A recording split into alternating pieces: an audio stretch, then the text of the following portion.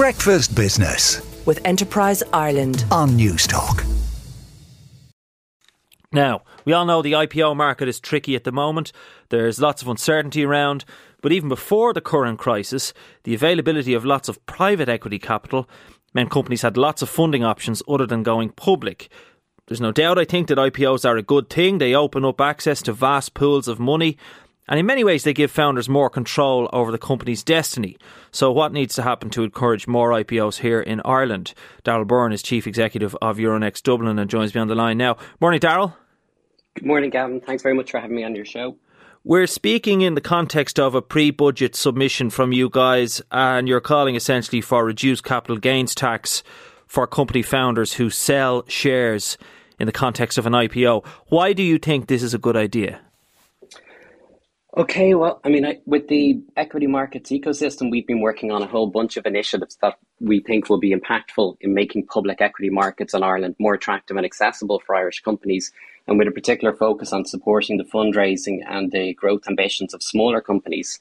So tax incentives have been identified as a key contributing factor that's allowed some European countries such as Italy and Sweden to increase listings on their markets for smaller companies. So in our pre-budget submission, we proposed a couple of tax incentives which we believe would support listing and IPOs on public markets. So one is, as you mentioned, the introduction of tax incentives for founders of companies that IPO, so that an IPO can create an opportunity for founders to sell some of their shares at the time of the IPO or at a later date, and having appropriate tax incentives to allow founders and their management teams to sell part of their holdings, we think could help boost IPOs. So a measure such as reducing capital gains tax for entrepreneurs in the context of an IPO or in staged elements in the subsequent years, we think would be beneficial and an important decision factor for founders of companies, whether looking at IPO or trade sale or other forms of financing. Well, there's two elements from that, Darrell, I want to pick up Sure. on. First of all, I mean,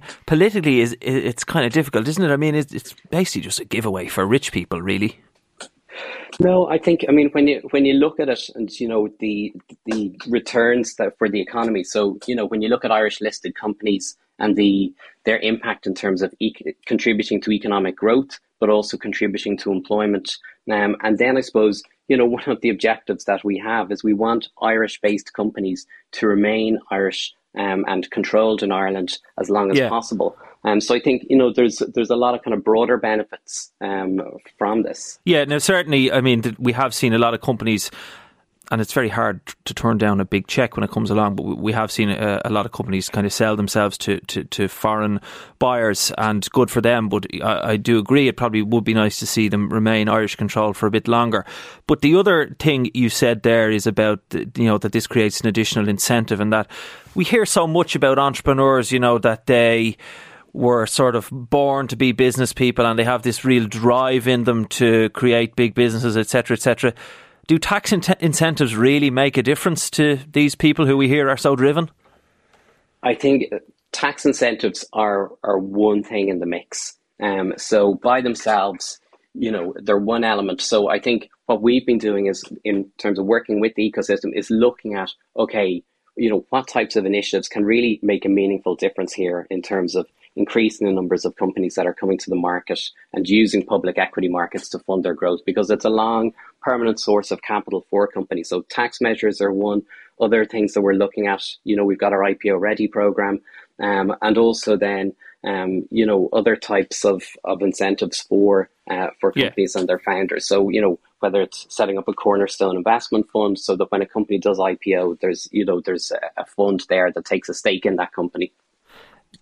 I alluded to this at the top of this item about the whole issue of low interest rates, and I want to get your take on it. Is it the case that low interest rates have led to fewer IPOs because so much cash has been put into private equity funds? I think that that's an element of it. And I think what we're seeing now in the environment that we're in with rising interest rates, that's a factor that could encourage companies to look at public markets to fund their growth ambitions.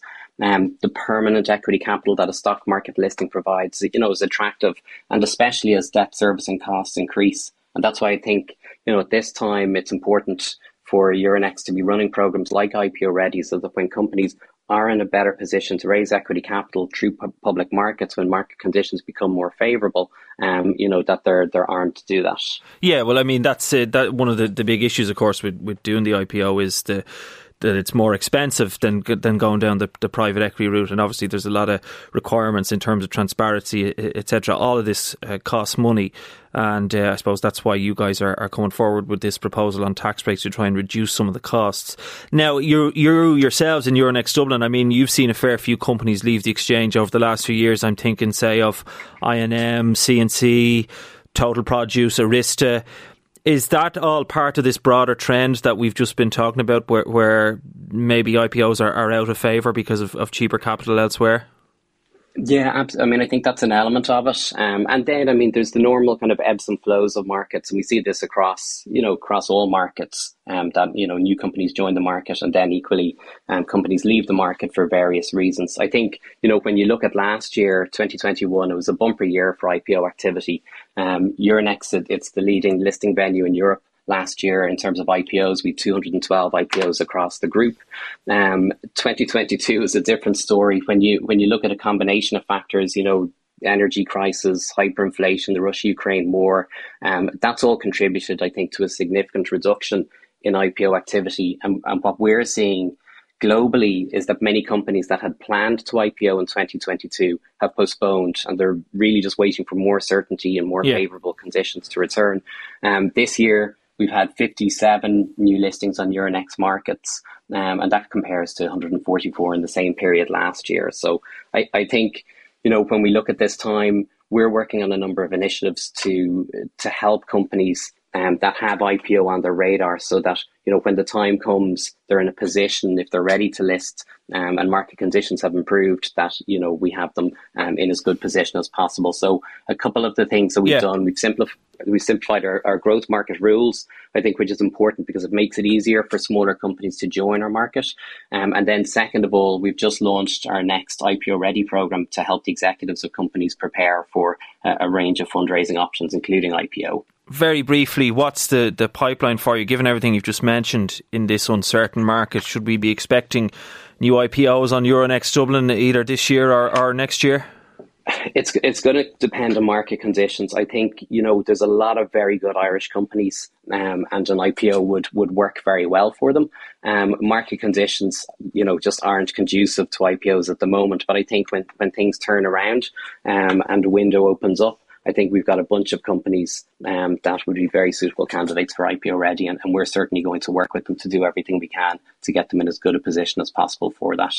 We'll leave it there, Darrell. Thanks very much for that. That's Darrell Byrne, Chief Executive of Euronext Dublin. Breakfast Business with Enterprise Ireland on Newstalk.